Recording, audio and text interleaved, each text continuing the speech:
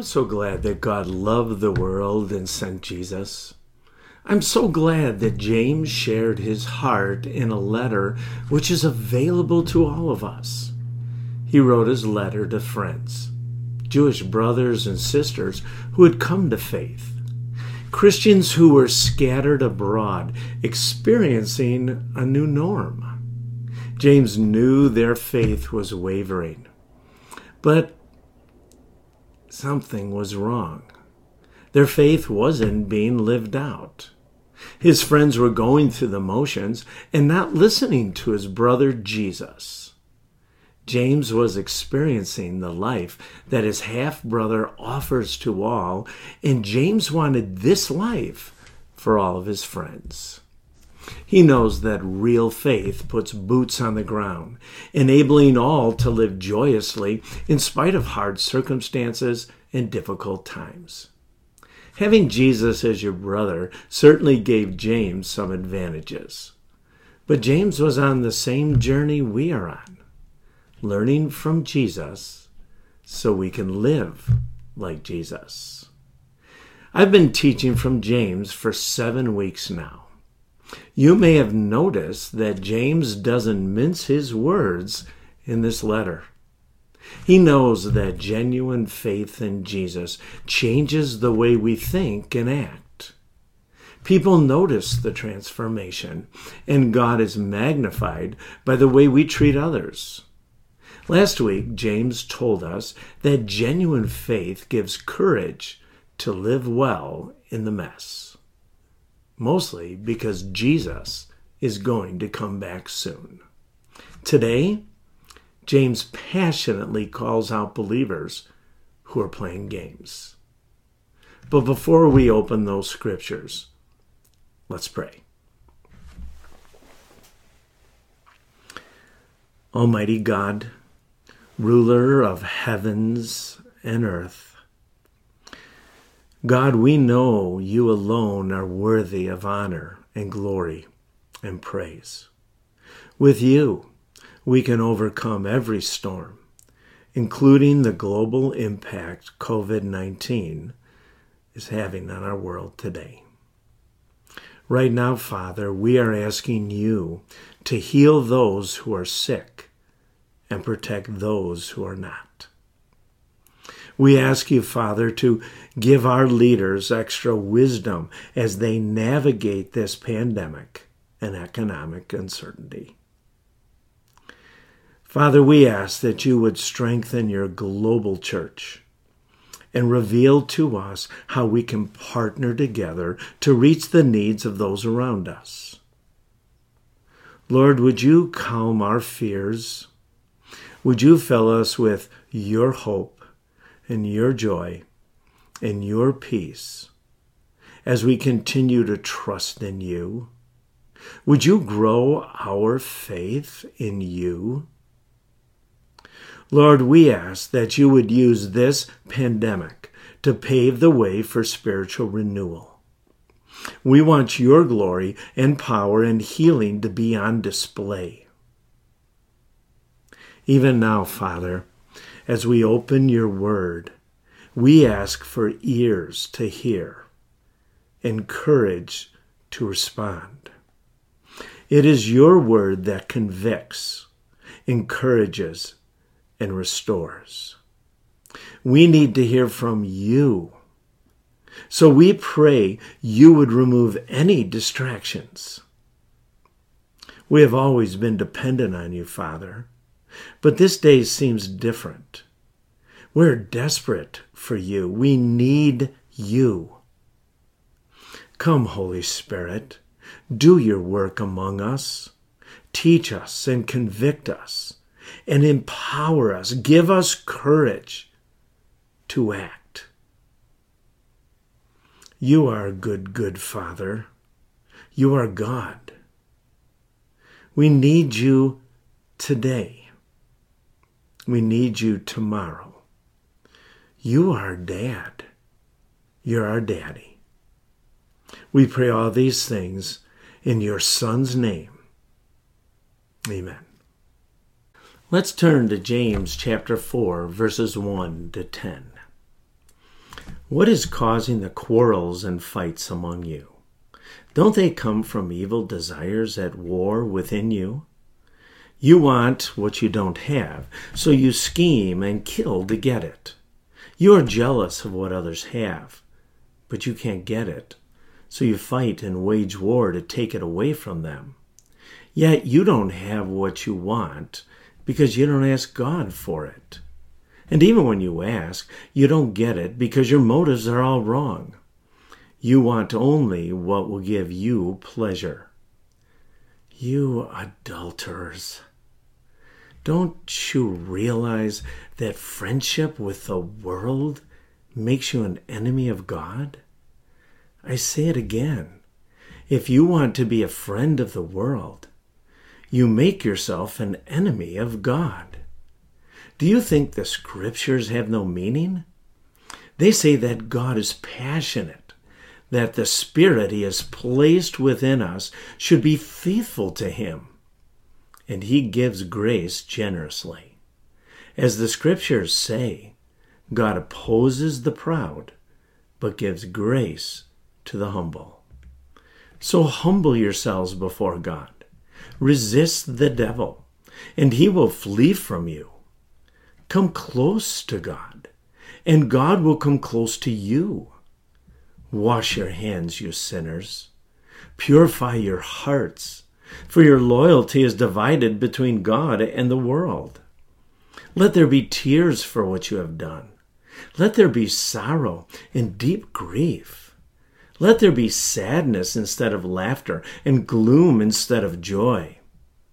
Humble yourselves before the Lord, and He will lift you up in honor. These words are quite sobering, certainly not for the faint of heart. Let me try to put this in perspective. I think James is writing to dear friends. I think he is also writing with a broken heart, pausing often between the words to dry his tears. Try to imagine you adulterers said tenderly. We always can say this judgmentally, you adulterers! But I don't think that's the way James actually said it. I think he said it compassionately, so sad that they were missing out. Maybe it went something like this: you adulterers, you have been unfaithful to God. You are cheating on your perfect and wonderful husband. You have been unfaithful to God. And it's breaking my heart. You know, pastors, I think, sometimes have the best jobs in the world. But sometimes it's hard. Let me tell you a story. A few years back, there was, a young husband whose name was Oki. That's the name we'll use. Oki had a beautiful Christian wife and a couple Christian children. But Oki bought into the culture's lies, and he had an affair. Our leadership found out about it, and we went to talk to Oki and to ask Oki to repent of this sin. I remember sitting in his living room, along with our friends, and sharing with Oki scripture. But his hard heart got to us. He wasn't listening to any of God's words. I remember literally getting on my knees and begging Oki to respond and repent of his sin. There were tears, there were prayers, but Oki was really, really hard. Our leadership team left that living room that night, crying, wondering, hoping that Oki would respond. It did get worse before it got better, and Oki eventually did repent of his sin. But I think this is what James literally was talking about. He's talking to his friends, and he's saying your attention and your affection and your allegiance have all shifted from God to you. Your selfishness seems so innocent at first. That's how it is with every affair. But you are running from the only relationship that satisfies. Jesus was clear, and James was bringing it. Only intimacy with Jesus would bring abundance. Jesus is the only one to quench your thirst or to satisfy your hunger. So James was talking to his brothers and his sisters and saying, you are drinking from the wrong wells, ones that, well, they won't quench your thirst. You are eating from the wrong bread, food that will never satisfy your hunger. You are believing the lies, seductive lies that our culture is shouting.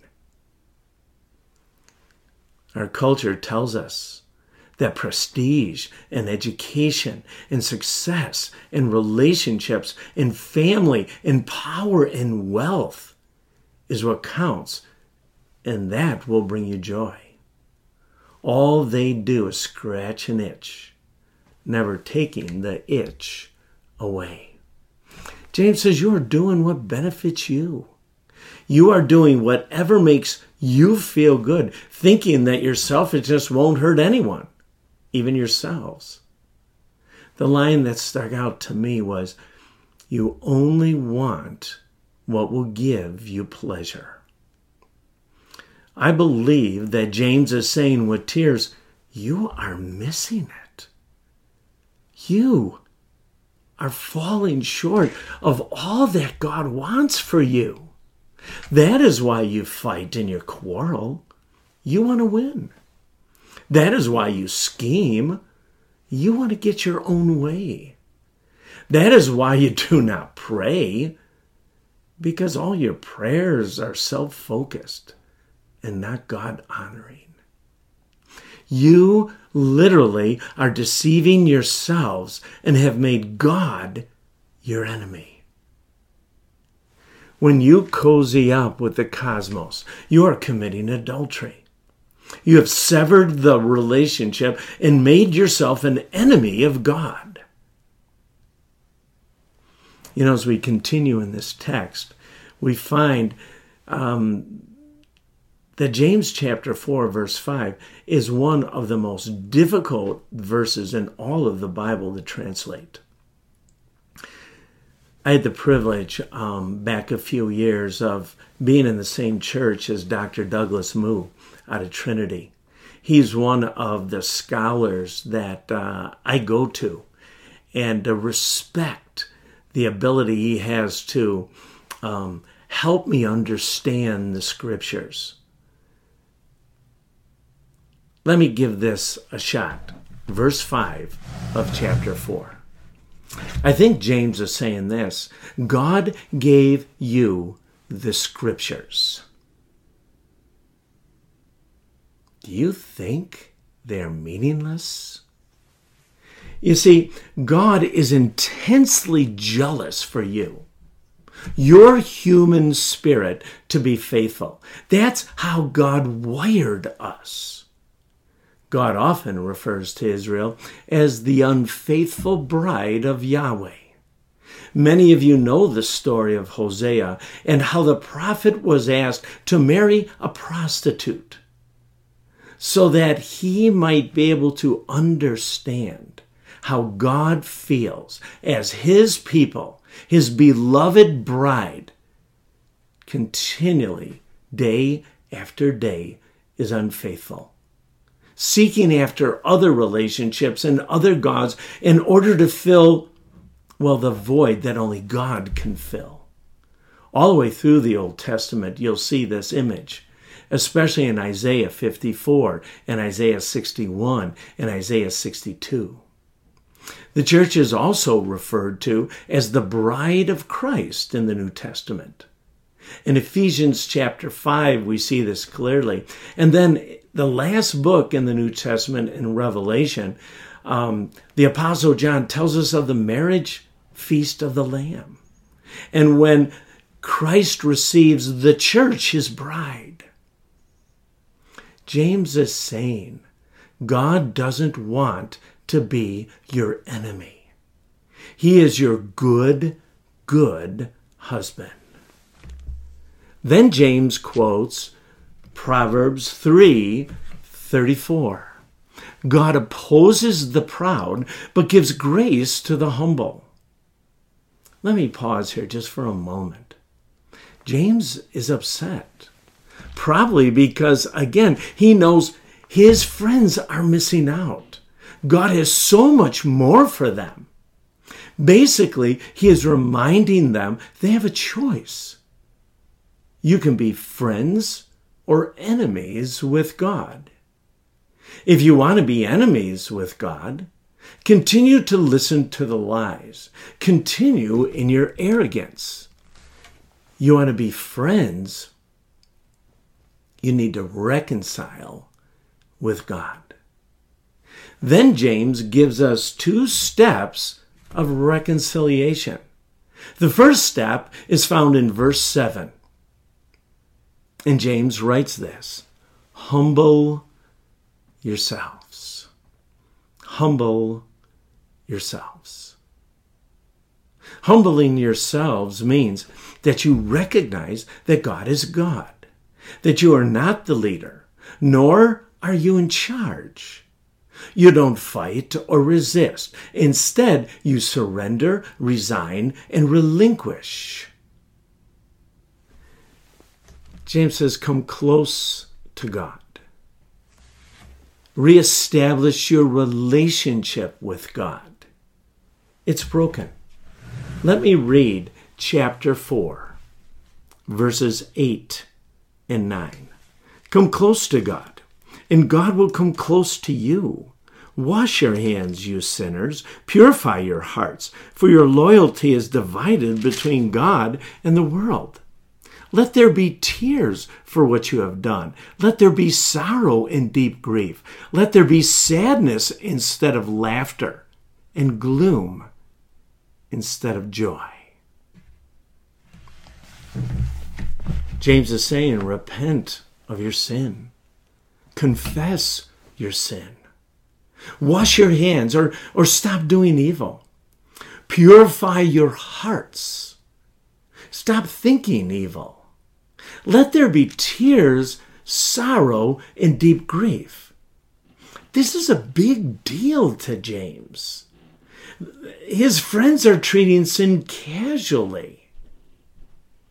The term, let there be tears, tearful grief for the calamity of serious sin in your life. Let there be sorrow, a period of public mourning for sin that reflects tearful distress. Let there be deep grief, mourning for days, if not weeks. Back in this day, the early church, this first century, this would be a normal public response for sin. We don't seem to see sin in the same way. We don't seem to respond to our sin in the same way. But the scriptures are really clear, the importance of confession. In Psalm 66:18, the psalmist writes this: if I had not confessed the sin in my heart, the Lord would have not listened. In Proverbs 28:13, the scriptures say, people who conceal their sins will not prosper. It's a fact. But if they confess their sin, if they confess and turn from them, they will receive mercy. There's a very interesting passage found in 2 Chronicles chapter 7. The magnificent temple of God had just been completed and dedicated. This was an amazing, grand moment in Israel's history. One night, though, soon after this had happened, God appeared to Solomon. And this is what God tells Solomon in 2 Chronicles chapter 7, starting at verse 13. At times, God says, I might shut up the heavens so that no rain falls, or command grasshoppers to devour your crops, or send plagues among you. Then, if my people who are called by my name will humble themselves and pray and seek my face and turn from their wicked ways, I will hear from heaven and forgive their sins and restore their land. Humility plays a huge part in confession. We do recognize that God is in charge, and His ways are best, and His principles need to be listened to. Humility is a big deal to God because selfishness to God is adultery.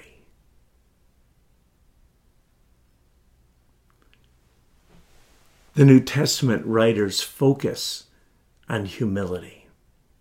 They often bring us to a place of trying to understand that this is not an option for someone who walks with God.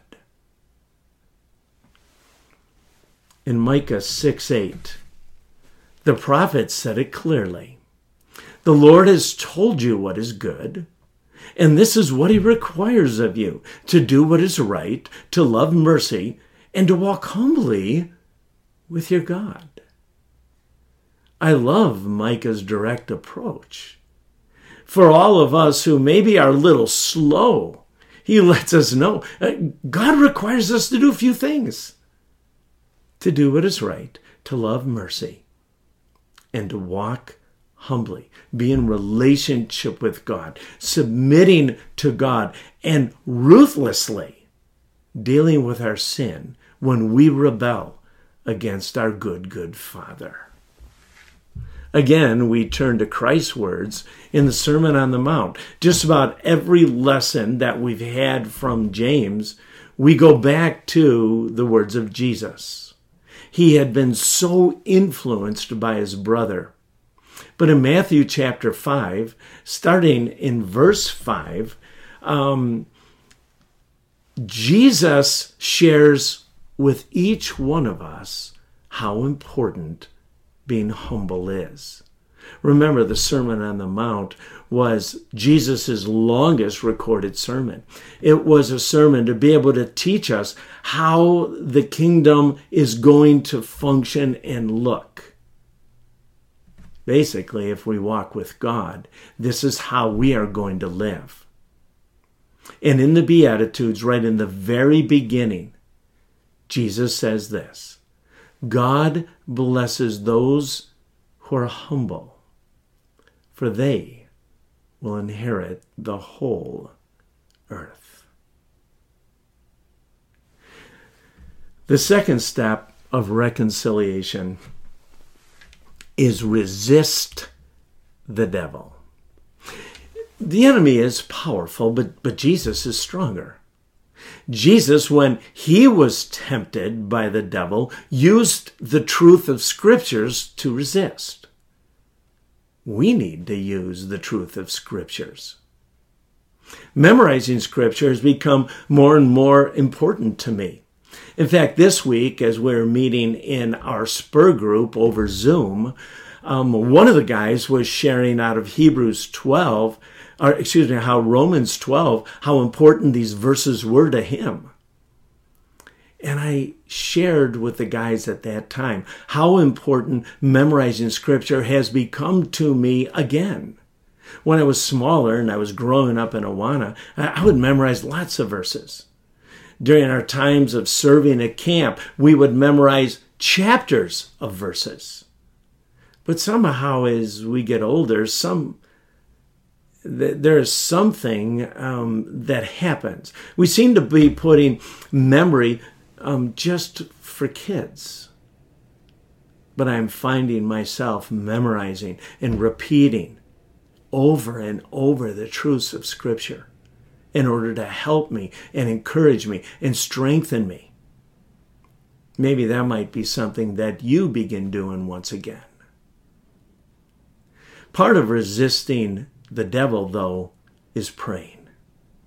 Prayer is a powerful weapon to be used in resisting or defeating the enemy. I am so grateful that the Scriptures help each one of us understand prayer just a little bit more. But the Apostle Paul, while he was in prison, shared with us just about prayer. It's found in Philippians chapter 4, verse 6 and 7. And this is what the Apostle Paul writes. Don't worry about anything. Instead, pray about everything. Tell God what you need and thank Him for all that He has done. Then you will experience God's peace, which exceeds anything we can understand. His peace will guard your hearts and minds as you live in Christ Jesus. Well, we got a whole lot of things to worry about today. In fact, every time we listen to the news, there is more fear. There's more uncertainty.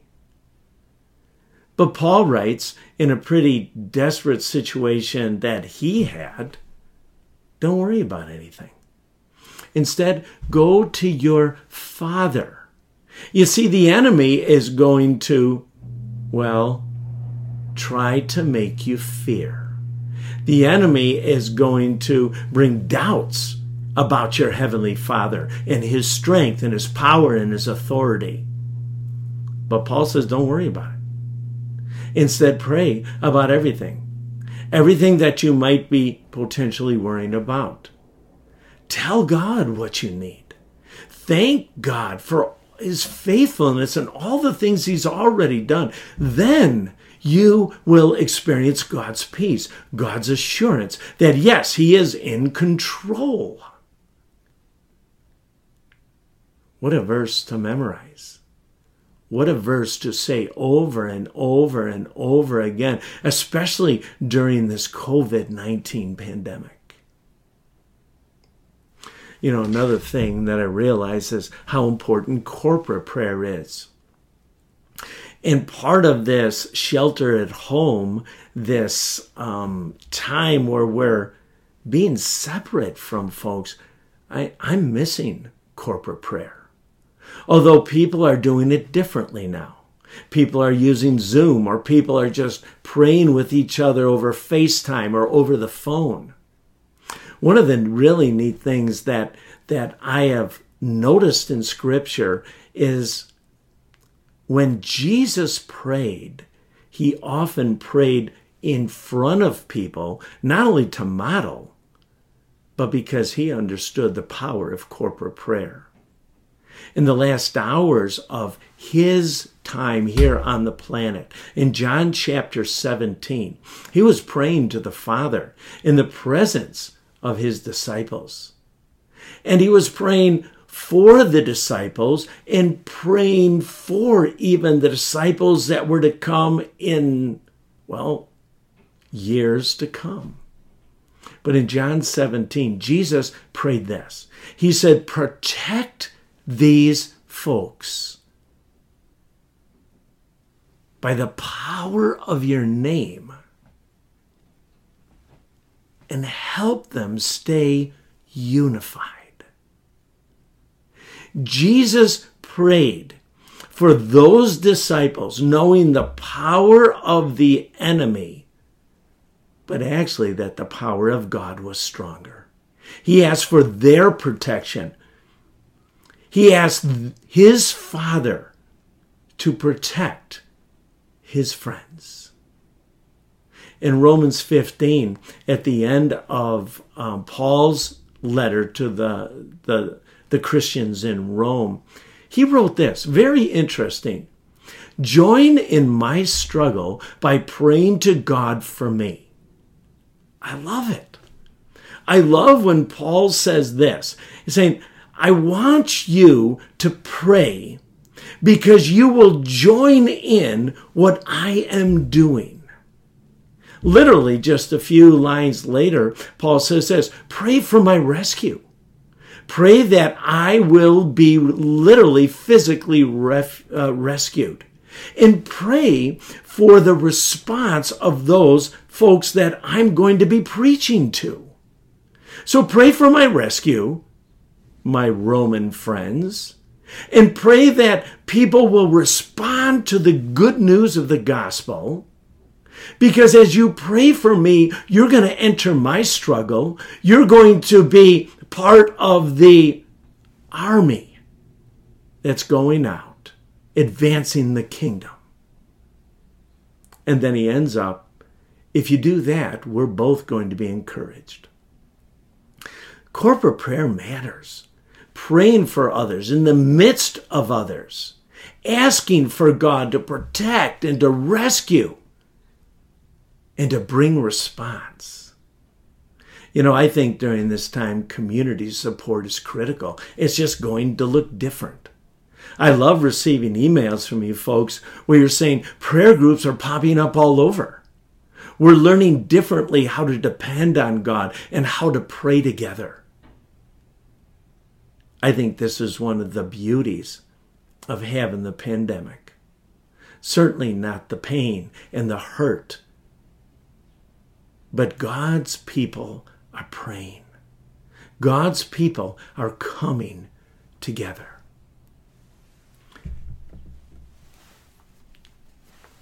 So let me wrap this up. James is saying, be humble, resist the devil, and God will lift you up. What a promise. What an opportunity for each one of us to move forward in spite of the situations and the circumstances. What a promise. God says, grow in your humility. Grow in your dependence on me. Be relentless in your confession of sin. Because when you do, my relationship with you changes. You resist the devil. You have the power to do that. My word has given you authority, and my presence in your life will give you power. If you're humble and you resist the devil, God will lift you up. He alone will give you strength and wisdom and perspective and grow your faith. You'll be honored as a good and a faithful servant. You'll have wings for today. You know, James spells it out and reminds us that the choice is ours. If we continue in our arrogance, leaving God outside our lives, that we remain in control, trying to do life alone and separated from God, we will fear and we will fail. God not only won't be, let me say it this way, God then becomes our enemy. And I just don't want God as my enemy. I want him as my friend. I want him to be my king. I want him to be able to guide and direct and nourish and encourage. And that's what a relationship with God brings. You know, I'm not sure you all have a relationship. I'm not sure you all have come to a place in your life recognizing that Jesus is Savior, that he died on the cross so that you and I might be saved from the penalty of sin.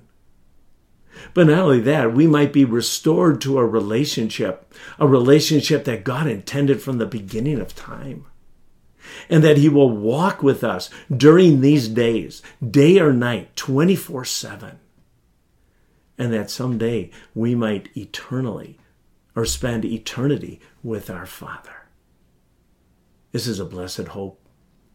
It is our confidence. You know, our doors are closed, but our church is not shut down. I hope you're doing well. I hope you're walking with God. I hope your prayer life is different. But if you're struggling, I hope you let us walk with you on the journey. Let me pray. Father, once again, we know that you give us your word for a reason. We know, God, that your word guides us and directs us. Lord, I have a feeling, though, that your word was convicting today. There might be some of us who have kind of pushed you aside. We haven't been very humble or dependent. We've been doing life by ourselves. We pray even now, God, that would change, that our sin would be dealt with and confessed. Because once that happens, you've told us if we confess our sins, you are faithful and just to forgive us our sins and to cleanse us from all unrighteousness. Our relationship with you could be restored immediately.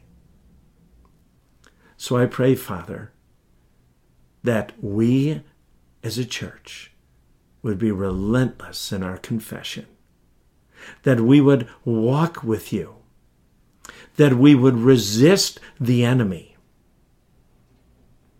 and that you would lift us up. We pray all these things in your Son's amazing name. Amen.